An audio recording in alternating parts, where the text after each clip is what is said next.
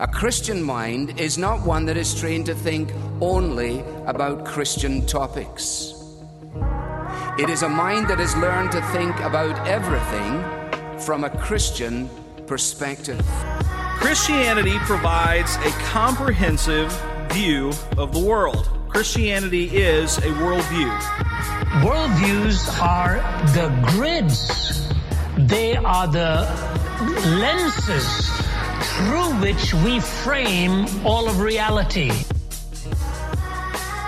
Hi guys, welcome to episode 1 of the Blackberry podcast. Hey, how's everyone doing? Season 2? Yo. Hey, how's everyone been? Yeah, we're good. What are you saying? I'm not too bad. How's everyone's period off been since we last did this, which was mid-July? Right, boy. We didn't introduce ourselves or nothing. Okay, it's Mary. Hey, I'm Richard. And it's Israel. Yeah, with season 2, episode Season 2. 1. Yeah, season 2. Yeah. Season 2. Thank you everyone for listening to the first season. Thank you for all the support on the blackberry.com launch, all the articles, all the videos we've dropped. Really appreciate all of that. It's definitely encouraging. How you guys been though? Good. Not dead or in jail, so I'm thankful. I'm so done. Yeah, I'm alive and well. I'm kicking. I'm free. Yeah? I'm free. How can you say you're free? Yo. That's too funny. Okay, so what are we talking about today? Before we crack on. Yeah, like we're talking about Diane Abbott and the usage of the N-word. Okay. Yes, we are. It's been interesting. I feel like the N-word controversy has gone back up again, where everyone's talking about it, writing about it, engaging about it, and I think it's something that we need to talk about. Yeah, an awful lot of whiplash arose out of that event. And yeah, like you said, a lot of conversations sparked. Yeah, it is what it is. Okay.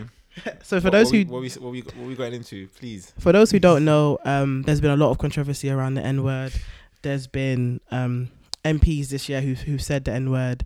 There's been the issue with Diane Abbott, who was attacked. Or just racist idioms as well have come up a few times. You've had Piers Morgan write about it recently, talking about anyone can use the N-word. If Kanye West is saying the N-word in his music, then white girls can say it as well. And there's just been a lot of kind of flack around the N-word. So yeah, what do you guys think about the N-word? So like, who should use it? Can non-black people say it? Can black people say it? I think what we have to begin with is just distinguish between, there's two questions there. Can black people say it? Is a very different question to can white people say it? Because there's just a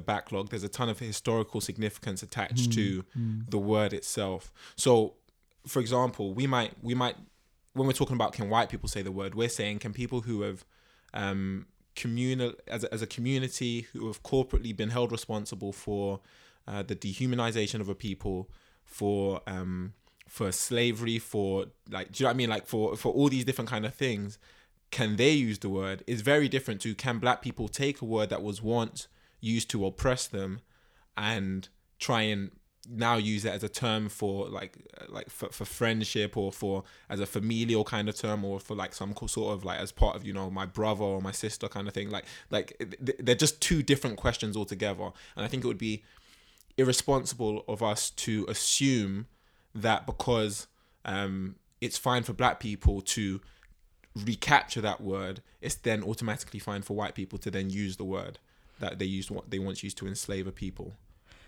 Yeah, Israel, what do you think? I think there's a lot of like argument about double standards. So if black people can partake in the word, why can't white people partake in the word? Especially if their intent isn't one to insult or be racist.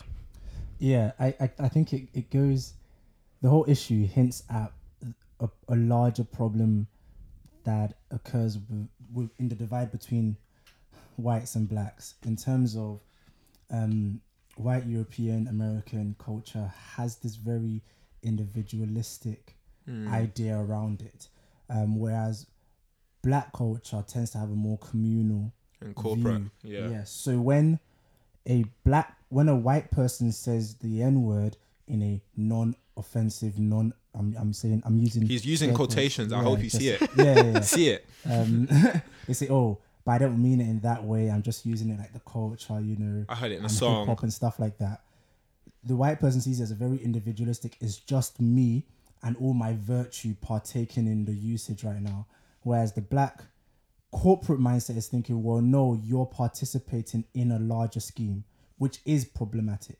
And so I think you're not going to really understand why black people have issues with white people saying the N-word until you start to view that issue through the lens of this corporate mindset.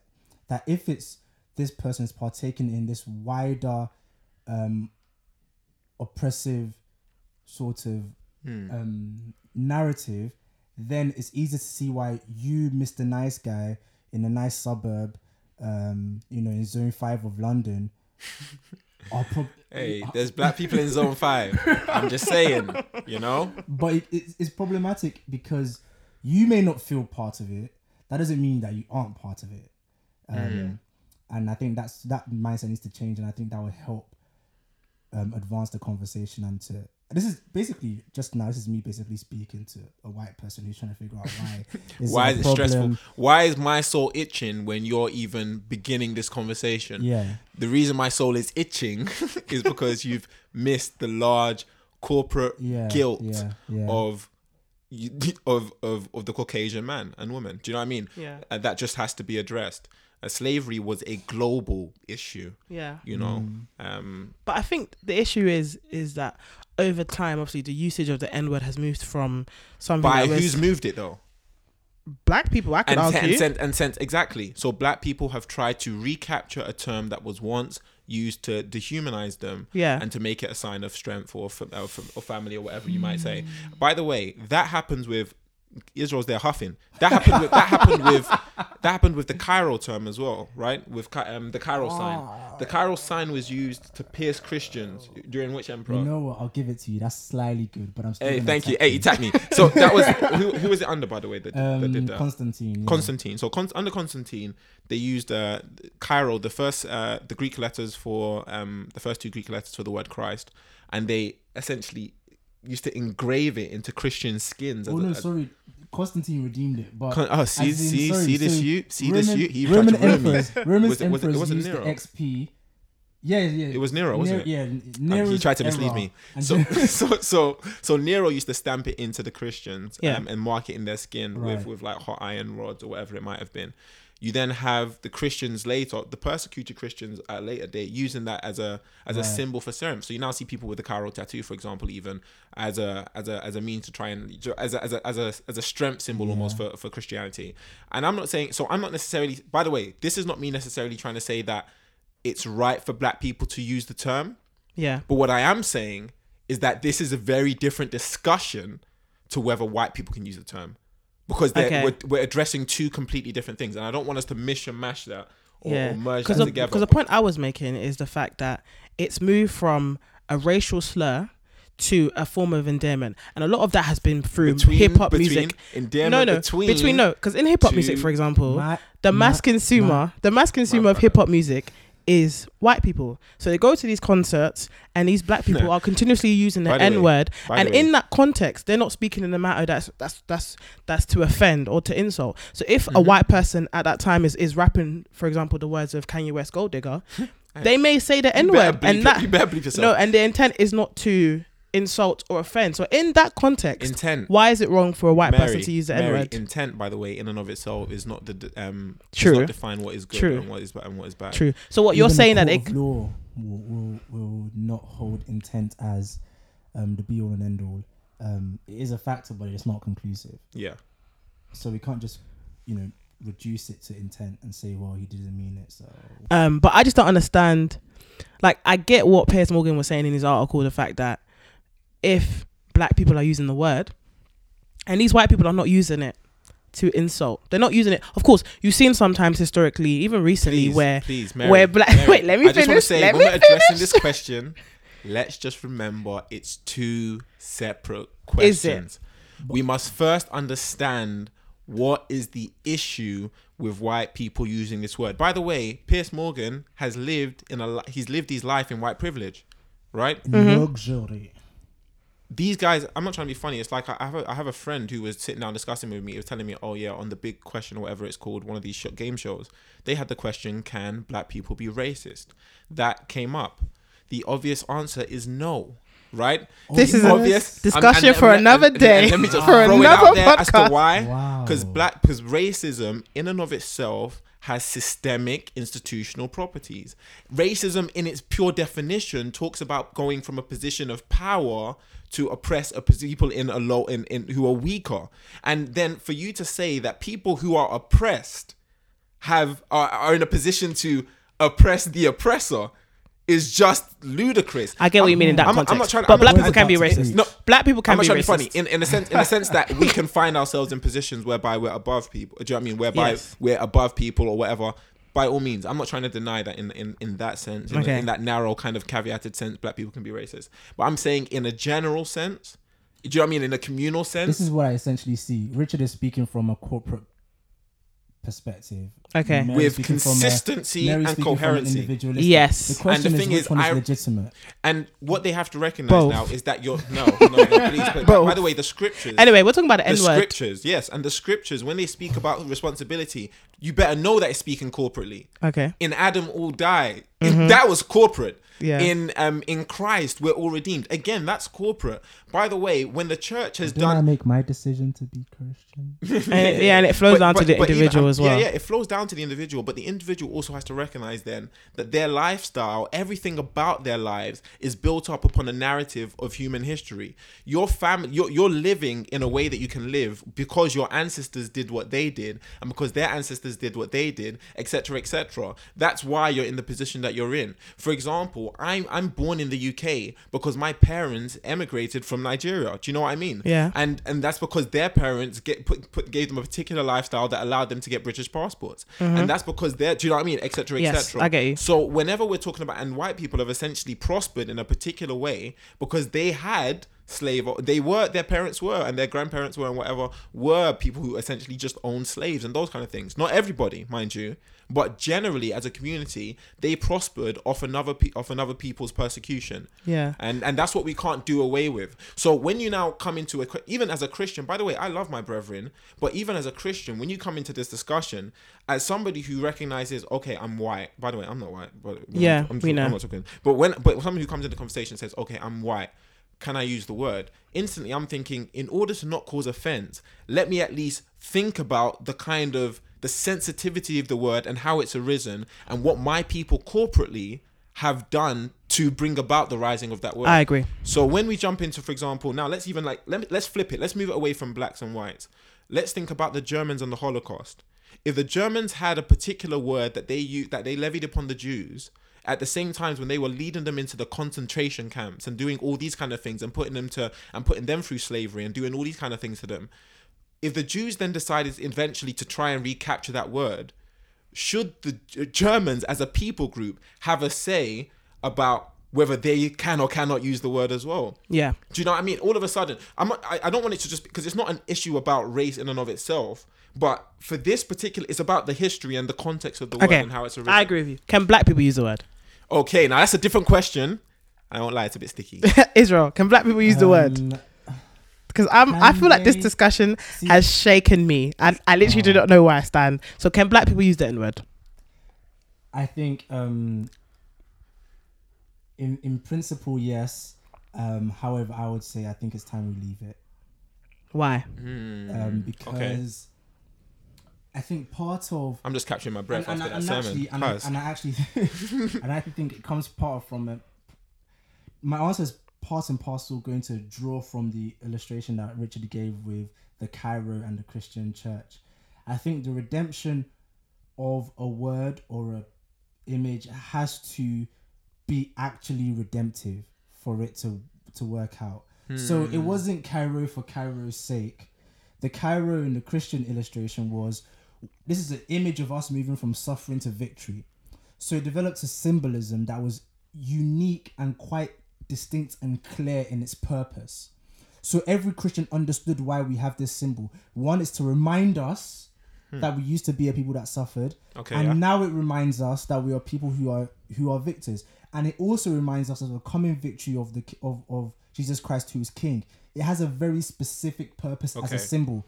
And I don't think the N-word has that for the Are you black. sure? I'm It joking. I'm doesn't. joking. I'm joking. I'm It's a joking. very, I'm joking. I like, hear it's a you. very, very, very casual word. If we do use it as black people, it's very casual. It's not that we're Even- trying to use it as a means Yeah, of we redeeming don't- our we don't have I think It's some a- people would people argue put- that they have. So it used to reinforce white supremacy. It used to reinforce a racial rhetoric, Oh, okay, I see and it. now black people have captured it for themselves in a way where white people can't involve themselves in subjugating these black people. But our language, here's the thing. That's what they would probably hold on. suggest. Is it possible? Would it be possible, Izzy, for black people to use the word in such a way as to try and reclaim their humanity?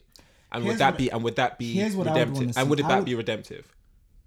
It's possible because meaning can be ascribed to any word, and, Okay. and vocabulary changes all the time. Okay. But for me, I would want to see the N word used the same way. Certain black folk are trying to use the word king and queen. So there's this minority movement that's saying, you know, we're gonna call each other kings, we're gonna call each other queens. You would love to remind see the ourselves- word N used like that. like as in, if you're going to argue we're redeeming the N word, Then use it Yeah. like that. I want to see it used like that. So you don't think Where it it's is? a clear, concise, and easy to Oh, I understand see. word that says this is showing a very distinct purpose. Yeah, I The see what you're same way saying. when I say my king or hey queen, I'm trying to communicate something clear that cannot be misunderstood. That's meant to actually heighten your feeling and take you to a place that ordinarily you would not be in. So you don't want it to. I don't you don't see want that you don't want happen it. when I say the N word. So you don't want it to be like my. So the way that people use my brother. Then you don't want it. You don't want it. It's casual. Yeah, I and so hear the you, I redemptive hear you. aspect feels a bit. Yeah, It and feels I a bit- think feels a bit and I- wishy-washy. And And I think hear what you. I remember someone I was reading today is the person was saying that first of all he was basically suggesting if we want white people to stop saying the word, we should stop saying the word. And also he was saying that my in days. 2000 Sorry, wait sorry, the person I'm was sorry. black, by the way. The person was black, so calm down. I'm still stressed. Wait, calm down. Wait. Let me finish. But he was sorry you're suggesting listening, but I'm that stressed the way now. we casually We want say you to still listen. the way we casually say the N word makes people forget about the historic ramifications of Now the word. I hear that. So, for example, it's I hear that. 2017 now. Yeah. You've got these millennials. Let's hear start from 15, 16, saying the N word so casually, I hear and they've that. actually forgotten about the historic kind I of hear that. That's- implications that's of the word. That's literally problematic. Follows from what I said. And okay, so now, and I think the catalyst for the cavalier usage of the word has been largely. We have to largely ascribe that to just music and just, you know, the general usage of the A lot of black culture, yeah, basically. black culture. I'm not Yeah. really funny. The ER, not the A. No, the A, not the ER. Okay, explain. I beg. Oh yeah. I saw that, and oh my days. Sorry. Anyway, I'm not gonna bring up that example. But okay, there was a teacher in America, or white this is the teacher. example you weren't going to bring up. Yeah, this was the example I was going to bring I up. was gonna bring up, but you know, I wasn't gonna bring up how I found out about it. But I'm not, Okay. and I'm not going to. But anyway, there was a teacher in America, white teacher, who used it. I think I've heard of this Yeah, story. yeah. I think I sent yeah. I sent it to one of our groups. He used it, and essentially, he argued that he was using the one ending with A rather than ER. He said, "No, I thought this is the way." He said, "I thought I've been studying the kids." He said, "This is the way." Obviously, he got banned, suspended. Okay, so yeah, so He black, used can it black more, people by use the the way. word? Are you guys using the word? I don't. Actually, use let's it. not say you guys, because You guys are trying I to. mean, Yeah. I don't trying to catch mind someone. saying that. I don't think there's anything. why don't you controversial in use the saying N that word? I don't use Why it. don't you use the N word? Because first of all, I don't think it's wise, broadly speaking, in terms of it causes more problems than it does I hear you. offer solutions. And I think, like I said before, part of the reason that's the case is because there isn't really this clear redemptive at least I don't see a truly redemptive. Does it always have to be attempt. redemptive though? Is there not a freedom? And of course, I'm involving. Oh, wait, that's wait. a question, by the way. I think that's a good question. Because you're almost Yeah. saying that the only way we can rightfully use the N word, or actually safely use the N word rather, But is if we it's just use the word redemptive. in It's a not even non-demeaning safely- way, Yeah. is that Bear in possible mind, to the use word it? isn't a normal word. As in, it's not What do you mean? kitchen. As in, okay, so It's here's the not thing. kitchen. I use the word kitchen, We have to and get I a don't meme. have to think, oh, am I using it redemptively? Yeah. Do I mean like the future kitchen that is to come? Yeah. I don't have to think I'm about actually it so done. I'm so rattled. because it's the word kitchen is very. My philosophical self is saying this is wrong, but I'm gonna say it anyway. It's very neutral. Okay, I get what you mean. I know what you mean in the that in context. the sense that In a sense, God has made it, and you can use that. and it's not In- in history there isn't a moral tie to that word. Okay. Negatively or positively, it's Okay. just a place. The N word doesn't have that. It has, by history, it already has been ascribed a negative connotation. Now, to move it from negative to neutral, for me seems a bit like, why? Okay. Is it that is the word really that fundamental? They want to move it from negative to okay. I'm just gonna. If I was gonna move it at all, I would move it from negative to positive. Okay. I hear you, Izzy. All I'm saying is the only reason I don't use it, at the very least, much. Okay. You know, as I was to say, I ain't gonna. No, I don't think I use. The thing is, I'm trying to think. Okay. I don't think I really use the term. Continue. Possibly in jest. Continue. But either way, and that's again that's exactly what Israel's complained about. Yeah. But I think the main reason why I try not to use the word is purely out of prudence. For the sake of prudence. True. I know that some people find it offensive. Yeah. And I recognize the connotations. You know, I'm not gonna lie. Every time I watch something like Roots, for example, bruv, I'm feeling it. Every time I watched Detroit. You know, and to see the usage of the term in Detroit, and to see, you know, like all of a sudden, I'm not trying to be funny. Like, I felt sorry for the actor because I was like, you know, I can't clap you. Do you know what I mean? As much as you might have done a good job, you know, I was burning. Do you know what I mean? Same with a theatre show when I watched Motown. Like, to see those kind of terms used, like, by white people was very, very, very infuriating. And to recognize that, do you know what? Black people are actually sensitive to the term. In the story of OJ, at one point, what was the name of the guy? I can't remember, but when he was giving his speech, he was essentially saying, you know, you can't use let's ban this term from the court, because if they use the term, you know, it will turn our people into barbarians and they won't listen. Yeah. Obviously, he was wrong for saying that, but but you get the idea. He was essentially saying it's an infuriating term. And so obviously I recognize because of that, I wouldn't want to use it for prudence sake, and I generally would try not to make light of the term. But that said, is the word intrinsically wrong for someone to use it? I don't necessarily think so. And there may be specific contexts. So I think context is. I think context is really important. For example, you could call someone that's that girl, yeah, and you might think, oh, you're so offensive, but they may be a friendship where that's banter. He's like, yeah, you fat girl, and that's just your relationship. That's just your relationship. That doesn't have that. What do you mean? Ross, what do you mean? You call someone fat and they might swing you. History. Fat for the majority of culture, especially in our modern post-industrial age, is a very But you know what I mean. What if they use the term ugly? Even not because this is what I'm saying. What I'm trying to say is that you know that every term you're gonna think. How many people have died because of bougie? Wicked. How many people have died because of bougie? Has wicked got ethical connotations attached to it, or bad? Because you know all of these words we use. That's wicked. That's white kids. But that's bad. First of all, we're talking about our particular culture. You're mad. The word wicked would be a dangerous word to use in certain parts of Africa. That is for sure. Yeah. And I would advise against context it for and sure. culture. That's the thing, because But wicked. I am assuming a Western. Wicked back in the day used to be a good word. Talk about the terms we're using. Yeah. Okay, I hear you. Yes, yeah. So I hear you. Don't worry, Izzy. Don't get stressed. I hear you. I wouldn't go to my home village in Nigeria and be like, London is wicked. Okay. But hold on, I'm sure they understand you though. Nah, they probably wouldn't. They will hear something very different to what I meant. Okay. They would think that is actually. But okay, Israel, is there Christian liberty? And obviously I like these two words, Christian liberty. But is there liberty for a Christian, and if Richard would posit a black Christian, to use the N-word in certain contexts, wanting to win and honor his brother and serve his brother? I think there is, but Christian liberty isn't abstracted from wisdom. True. Nor is it true. a cloak for unrighteousness. True. So, but let's say both things are considered.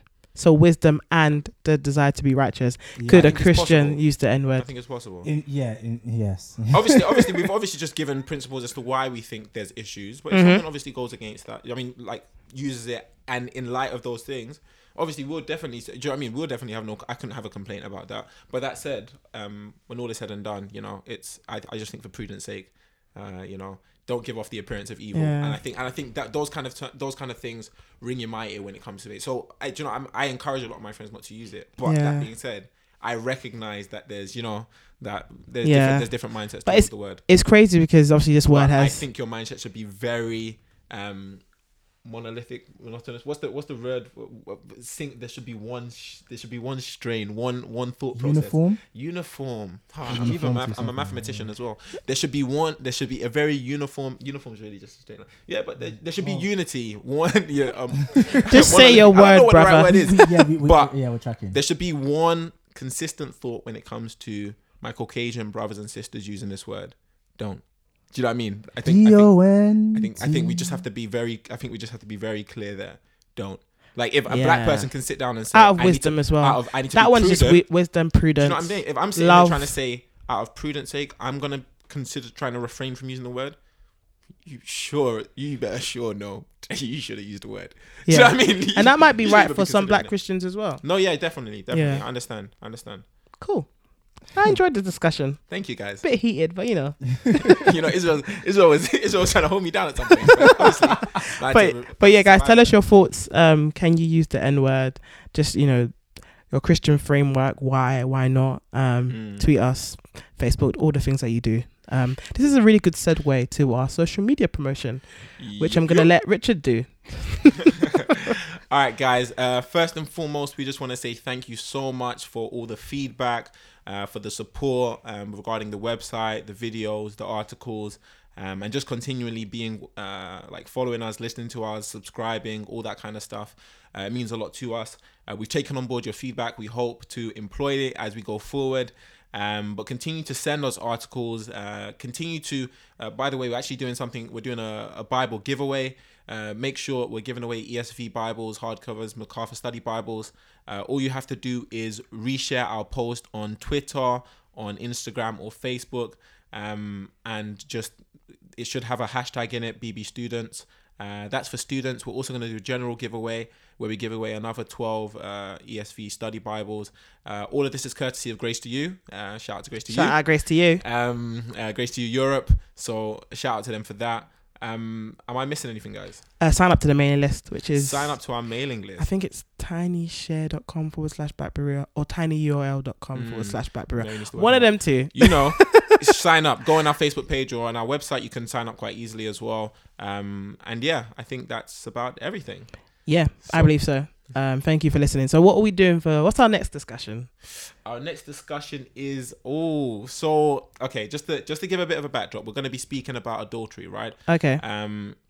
The backdrop for this has arisen out of the recent Kevin Hart controversy. Okay. So recently Kevin Hart has been caught up in a lot of scandal, and somebody has tried to extort him for money, it seems, by releasing a video of him doing things with a woman that he allegedly claimed previously it hadn't happened and was laughing off, etc., etc.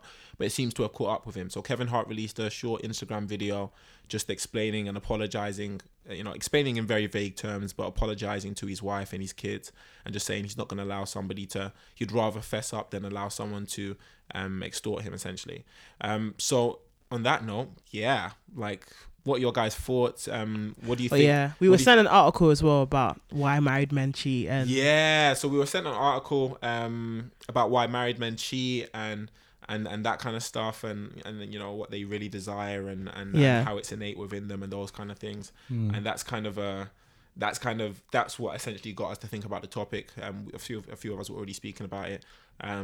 So yeah, what are your guys' thoughts really, just in general about the whole controversy? Yeah. And then we can branch off from there. Really. I think the controversy is I think there's this whole link that was shared on Breakfast Club about the whole. I think he must have said something in the vein of why he wouldn't cheat and his motivations behind it, which was very questionable anyway. They weren't really out of a love or delight from his wife, more just I don't want to be caught. I can't trust the person I'm cheating on, which is really sad. And I think I'm not risky. I'm not sure how you guys feel, but I think I get a lot of impressions from my friends. Some of them are Christian, some of them are not. But this kind of perceived acceptance that married men cheat, like all men cheat, Christian or not Christian, which is really sad. And it's almost either they've experienced it personally or they've got their parents, or just this whole idea that men cheat, just accept it and just make sure that you're not embarrassed in the whole kind of hoopla behind it, which is, from a Christian standpoint, is just something that shouldn't even be unheard of, really. Yeah.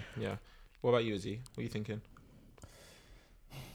repeat the question. No, I can't stand Israel. This guy's scrolling through web pages. You know what it is? You know what you're I trying was- to prepare So we were just talking general thoughts when you didn't prepare.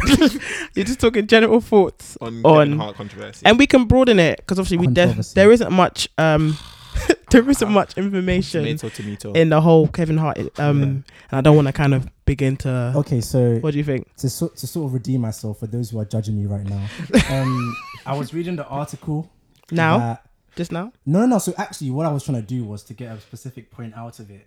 Okay. Because the article was obviously bounced off of the Kevin Hart thing and went into its whole discussion X about number can of men points. cheat. Yeah. And essentially, it mentioned, can all men cheat? Yes.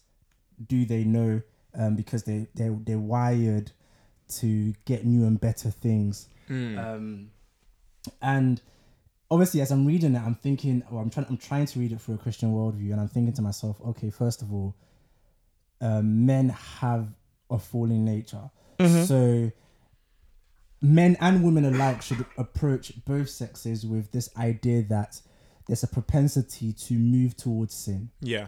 So we all have the capacity to cheat in that sense. I remember John Piper saying that he's he's never considered himself beyond the sin of murder, which was a crazy thought because I'm like, really, murder? And it's like, yeah, like you have the capacity to do crazy things. Yeah. And the moment you think you don't is when you begin to take the first step down that road to actually doing it. Yeah.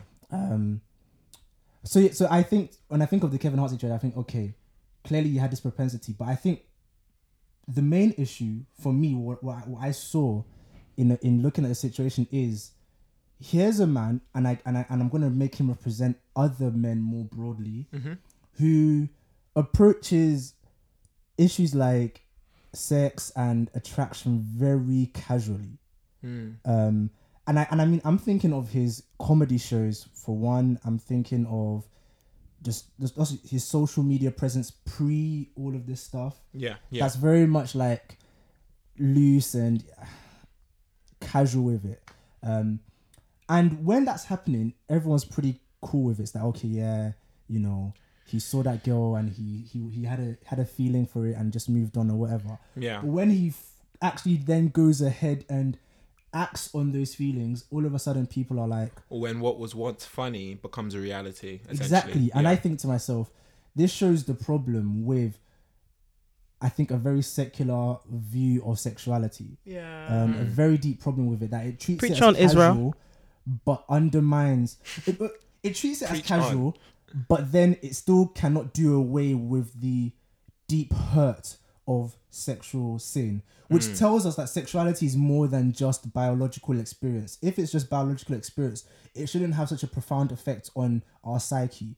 When you're hungry and you eat, you don't feel like you have broken your inner self or something like that. But when you have a sexual drive, even though you're married, and you fulfill that drive, it's a whole different ball game. But if you reduce sex to just hunger, which I think a lot of the culture has done, I probably think Kevin Hart has done in a sense. And whenever he needs it, he feels he can just take it and have it. You do injustice to a correct view of its sexuality, and you're left with all the pain, The and chaos and the that hurt comes that comes after. up. Yeah. Yeah. I think I'm just gonna hit it from a slightly different view. For me, I think what it really exposed was just the pattern of sin within a person's life. So Kevin Hart, obviously, he as far from what we can see, he's cheated on his pregnant wife with someone because she was attractive to the eyes, all that kind of stuff. But then there was a post put up by his wife that he's by his current wife, that essentially said 1 year married, 8 years together, or something like that. And she was celebrating happy anniversary. The problem is that he got divorced 6 years ago. So even though he's saying 8 years together, even though she's saying 8 years together, he was married for two of those, the first 2 years. Do you know what I mean? And all of a sudden, like, people can say all sorts of things. We were separated, or there was already issues and the home was already tumbling down. But you went and delivered the notice period. Do you know what I mean? Like and essentially, like, it's almost like live by the sword, die by the sword. You've entered into. I heard so many comments about that. Yeah, do you know what I mean? Like, you've essentially. You essentially entered into a man's life and etc. and entered into a man's home whilst he was really still married, while you had no business doing it. Yeah. And now another woman has gone and done the same. You wanna slander the man in, is it Proverbs 7, who, like, obviously the scripture speaks about the man in Proverbs 7 who tries to play with fire as though he won't get burned, and who enters into the house of the woman and whatnot, the house of the prostitute. But when all is said and done, it still takes two to tango. Essentially, the woman, there's a second element. It's not just the man that's cheating. It's the heart of the woman who's willing to cheat with him as well. I think I heard someone say the way you get them is the way you keep them. Yeah. I saw that as well. I saw that in an article called, if you don't think Kevin Hart's a scumbag, then read that. Let me break it down. But it's mad. Richard always reading the most wild articles. It's mad. No, obviously we had to prep. I don't read those things for casual, but me, I'm listening to Sinclair. Sinclair Ferguson, my dog. But yeah, that's literally, do you know what I mean? That's the kind of, it's just the pattern of sin. And I guess, if a man's, before a person, I say it when I'm preaching, before a man goes out and steals, he's already got the heart of theft and idolatry within him. Before a man goes out and murders, as Christ said, he must hate his brother. There's all those kind of, the heart of an adulterer. Before you go out and commit adultery, you're one who's, you've desired it with your eyes and saw it was good for tasting, and then went and pursued and acted on those desires, even though you knew it was innately sinful. So I think that the thing, I was talking to someone about this yesterday about of course Hugh Hefner died, and just the kind of implications that came from there, and just this the way sexuality has just broken down in the last 30 to 40 years and now. And I think in our culture, and we've spoken about this previously, just the idea that cheating and being a fornicator and being an adulterer is normal. And it's almost the order of the day,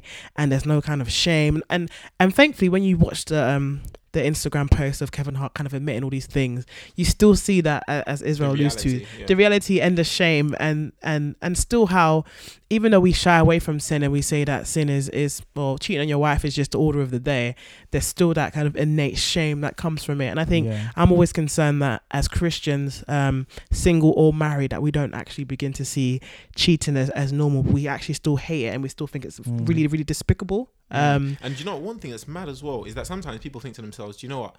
Once you get married, I'll no longer have all of these lustful kind of thoughts. I'll no longer struggle with X and Y. But to be honest, if you're not putting those things to death before you're a Christian or before you marry, do you know what I mean? Like before you marry, really, then when you get married, those thoughts, those struggles are all still going to be there. Do you know what I mean? Yeah. And the only thing that's changed is that you've decided to take someone else along for the ride. Do you know what I mean? And that's problematic. Izzy's got the text out in front of him. Proverbs 6:27. Can a man carry fire next to his chest and his clothes not be burned? Or can one walk on hot coals and his feet not be scorched? So is he who goes into his neighbor's wife. None who touches her will go unpunished. That's a word to you, Kevin. I'm so done. That's so a word to you, Kevin. That's not how I was going to end after reading that. He spoke to him like that's his brother. But do you know what I mean? Like, genuinely speaking, it is a word to him. Do you know what I mean? And it's not just to him, but like you said, if you took Kevin Hart as an archetype for all men, like, and not just men, but for women, people who have the propensity to sin, that is, that's a word for you. Like, literally, if you walk close to these things, if you entertain these things, and if you think to yourself, how close can I walk to the edge before I fall over? Do you know what I mean? Without necessarily falling off the cliff. Let me just tell you now, one wind will blow you over the edge. Do you know what I mean?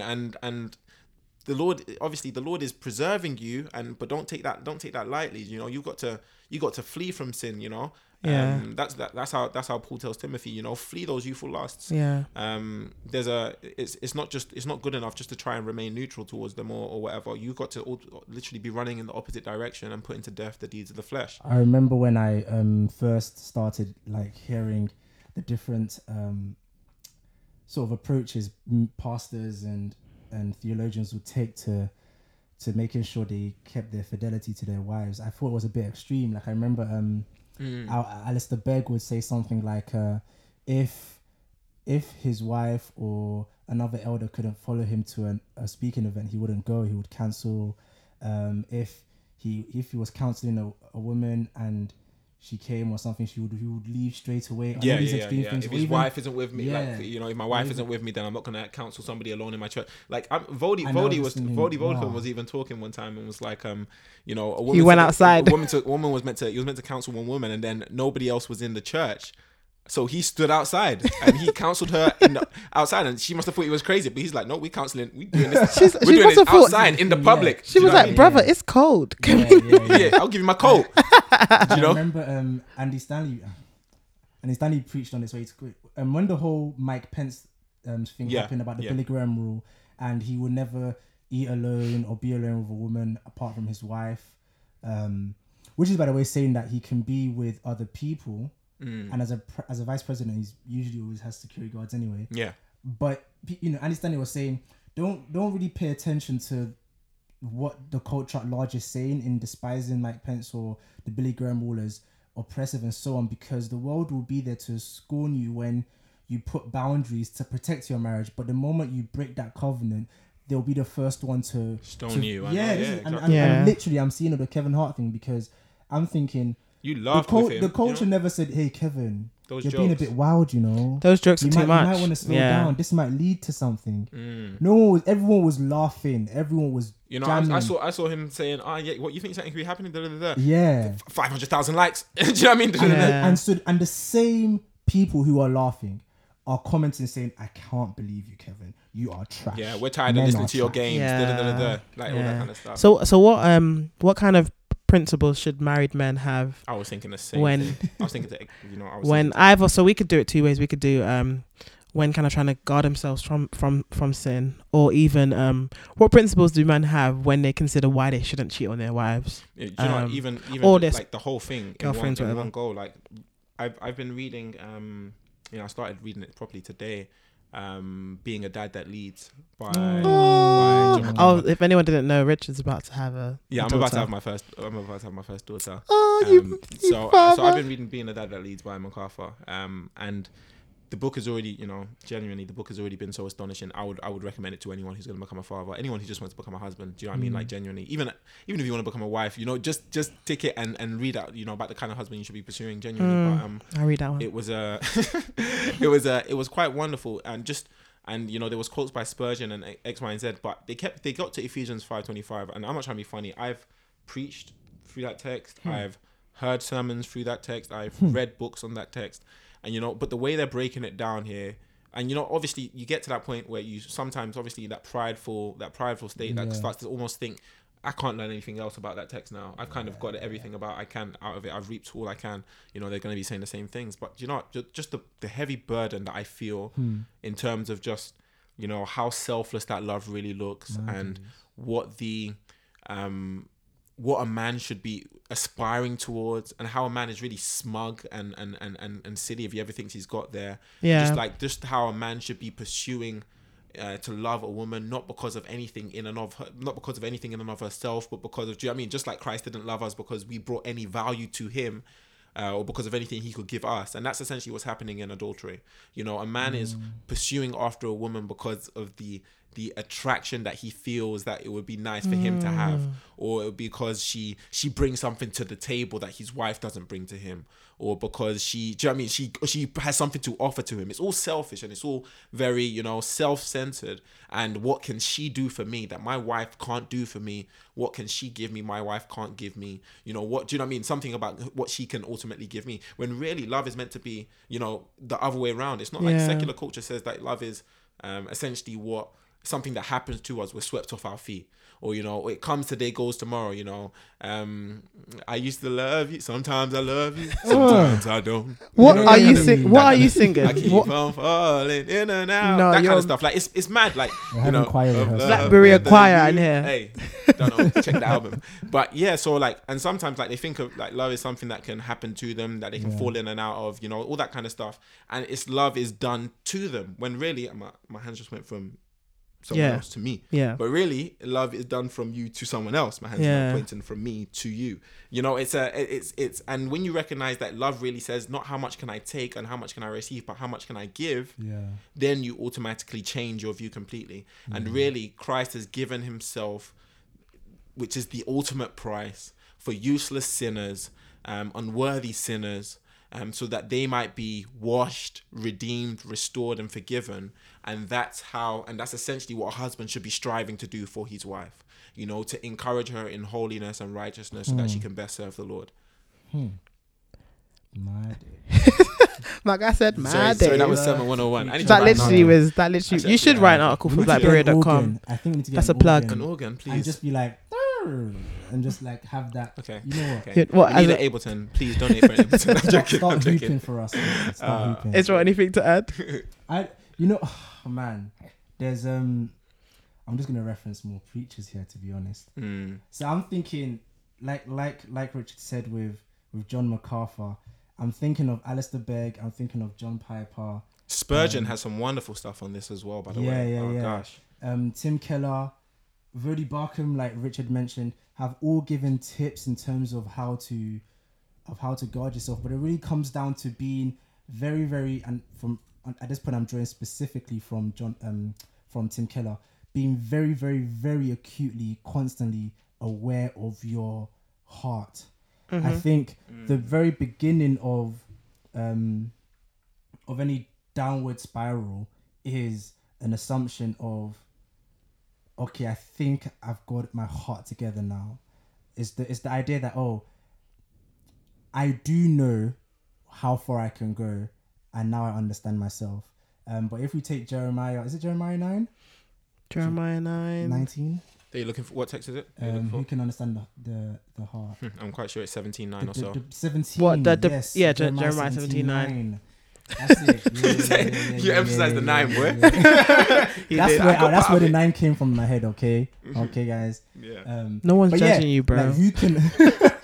Like who can understand the heart? And so part of boundary formation is this constant heart check, not just with yourself, but you and your spouse, or I mean, if you're not married, this is you and yourself, and also an accountability. So a married man or a married woman is being accountable to their spouse and accountable to a group outside their marriage. And if you're single, you're being accountable to a group outside of you, because you realize you can't understand your heart. So accountability isn't just, I need people to tell me what to do because I can't manage myself. Accountability is saying my heart has the potential to lead me in ways that I can't even begin to see. So I need to be willing to submit to other people where I think they're wrong, because, you know, how can you be clicking? They need to hear. Proverbs basically says, in the midst of counselors there is wisdom and safety. So I'm not it's trying to be funny. literally, Someone needs to act Kevin Hart with this, man. This is and every other person in the brother world. and sister in the world. Yeah. Sorry. One last thing. I just remember this. Like, this is why I love my Pentecostal brothers and sisters at times, though. I love them too. Shout out to RCCG for this one. Yeah. Listen, okay.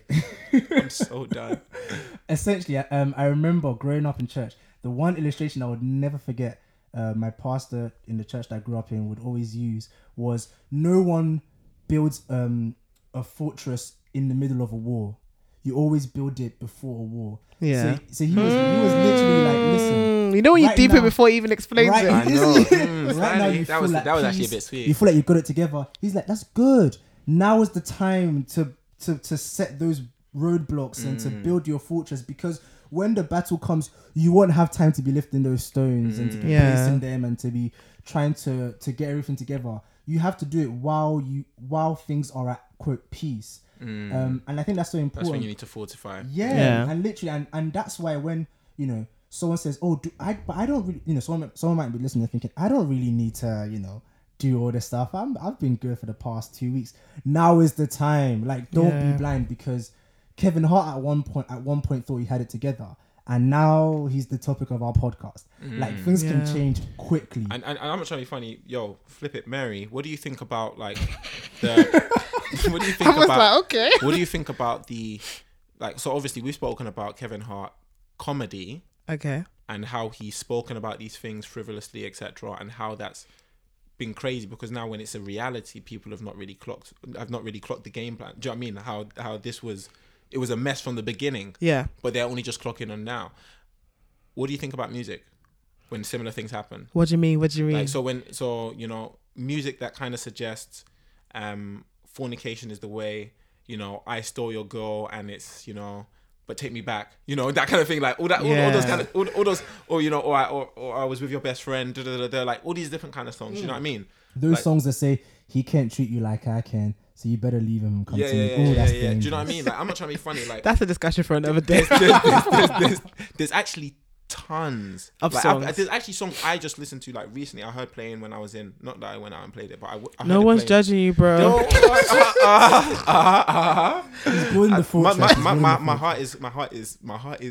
my conscience deceitful. is clean. Oh. My heart is deceitful. My heart is deceitful, but my conscience is clean. And my heart, by the way, I've been given a redeemed heart. Thank you. Anyway, that heart of flesh. That was but good. Now, listen. What do you think about is the dangers or you know, or do you think it's profit, or do you think it's not neutral when it comes to listening to music that potentially offers a worldview that, do you know what I mean, that suggests? That's the thing, because I feel like this Total Truth book that I'm reading that Israel recommended that hasn't even read, I'm gonna come for you. But the whole idea of everything has a worldview. There's few things, if nothing, that's neutral. So even when you listen to these songs and it's weird because I listen to just debunks the N-word right there. Actually, you know, we never said the N-word was neutral though, did we? But no, we didn't say that. I said kitchen was anyway. Let me. Can I do that to me? Anyway. Okay. But yeah, so when you listen to these songs and you think, oh, I remember listening to songs when I was in secondary school, and when I listen to them now, I'm like, wow, that worldview it had to just desensitize sin, to make sin normal, to make it, and that's the thing I keep banging on about. But when sin becomes normal, when we actually do them, there's no that fear that we should have, the fear of the Lord, that healthy fear of, oh, I'm not being holy, I'm not my personal holiness is being impacted. We lose that sense. Thankfully, as a believer, we don't lose it completely, but I think that's why when I listen to music and when I get what it's trying to suggest, and I know it's not biblical, I try to shy away from it and almost turn it off, because as Israel said, the heart is deceitful. We one day we may hate it initially the first time we listen to it. The second time we listen to it, we may even be drawn to it. You might start thinking it's a vibe. The first time you listen to it, and of course, and that's the thing, the you're music. Quoting the lyrics. You're like, you're ooh, like, ooh, and by the time you know it, you're actually listening, enjoying, and consuming something that is disastrous, and then you're imbibing it, and then it's normal to you, and then you're indulging in it, and then you've sinned. And you know, you just got to be so careful. It's crazy because like the scriptures when the scriptures talks about the most destructive individuals in the church, potentially those who enter the church, false teachers. And 2 Peter 2, you know, it literally says that they secretly bring in destructive heresies. Yeah. You know, the whole point, you know, you read 2 Corinthians as well, it talks about the fact that they disguise themselves as angels of light, you know, when really they're ministers of the devil. Do you know what I mean? And all of a sudden, and they're ministers of darkness. And all of a sudden, you know, that you realize, even Matthew 24, again, that they will deceive, if possible, even the elect with these signs, wonders, and miracles. Like, constantly, the devil's game plan is not to come to you with a red pitchfork. It's to come to you with, do you know what I mean, something that seems appealing. And, you know, I'm not gonna lie, for people like myself, that appeal is often found in like the deepest bass drum. Do you know what I mean? Like or something, or some smooth vibe, or some neo soul track. Do you know what I mean? Or some serious grime. So like, do you know what I mean? Like, these various kind of things can be the avenues and the means that the devil uses. Or comedy. Yeah, you know, or comedy, or funny jokes. Do you know what I mean? And that might be the means or the avenue that the devil uses in order to try and lead us away from the Lord. The way that's most enticing, essentially. So yeah, we good. Yeah, we think we're good. I think episode 1 of season 2 is done. Fire for them, and that's a redeemed fire. It's redeemed fire. Mad. But thank you so much for listening, guys. Blackberry.com, Blackberry on all our social media platforms. Please sign up to the mailing list. Follow us on Twitter. Follow us on Facebook. Share the contest thing. And also tweet us your thoughts. We really want to get more feedback. We really want to get more of your opinions. Like, what do you actually think about the Kevin Hart matter, about saying the N-word, the use of the N-words? Please tweet us your thoughts. We really want to hear it. But yeah, this is episode 1, season 2. This is Mary. This is Israel. And this is Richard. This is Blackberry. Blackberry. Take care. Peace. Hi, this is Israel from Black Berea. I just want to take a few seconds of your time to apologize for what I said in the podcast. It's with deep regret that I say to you that I cannot believe I said the word kitchen is neutral. By no means is the word kitchen neutral. All language conveys a worldview because all language conveys meaning. And meaning has symbolism, is attached to an outlook on the world. Kitchen is not neutral, and no word that we use should be viewed as neutral. That means Richard was right, baby. Have a good day.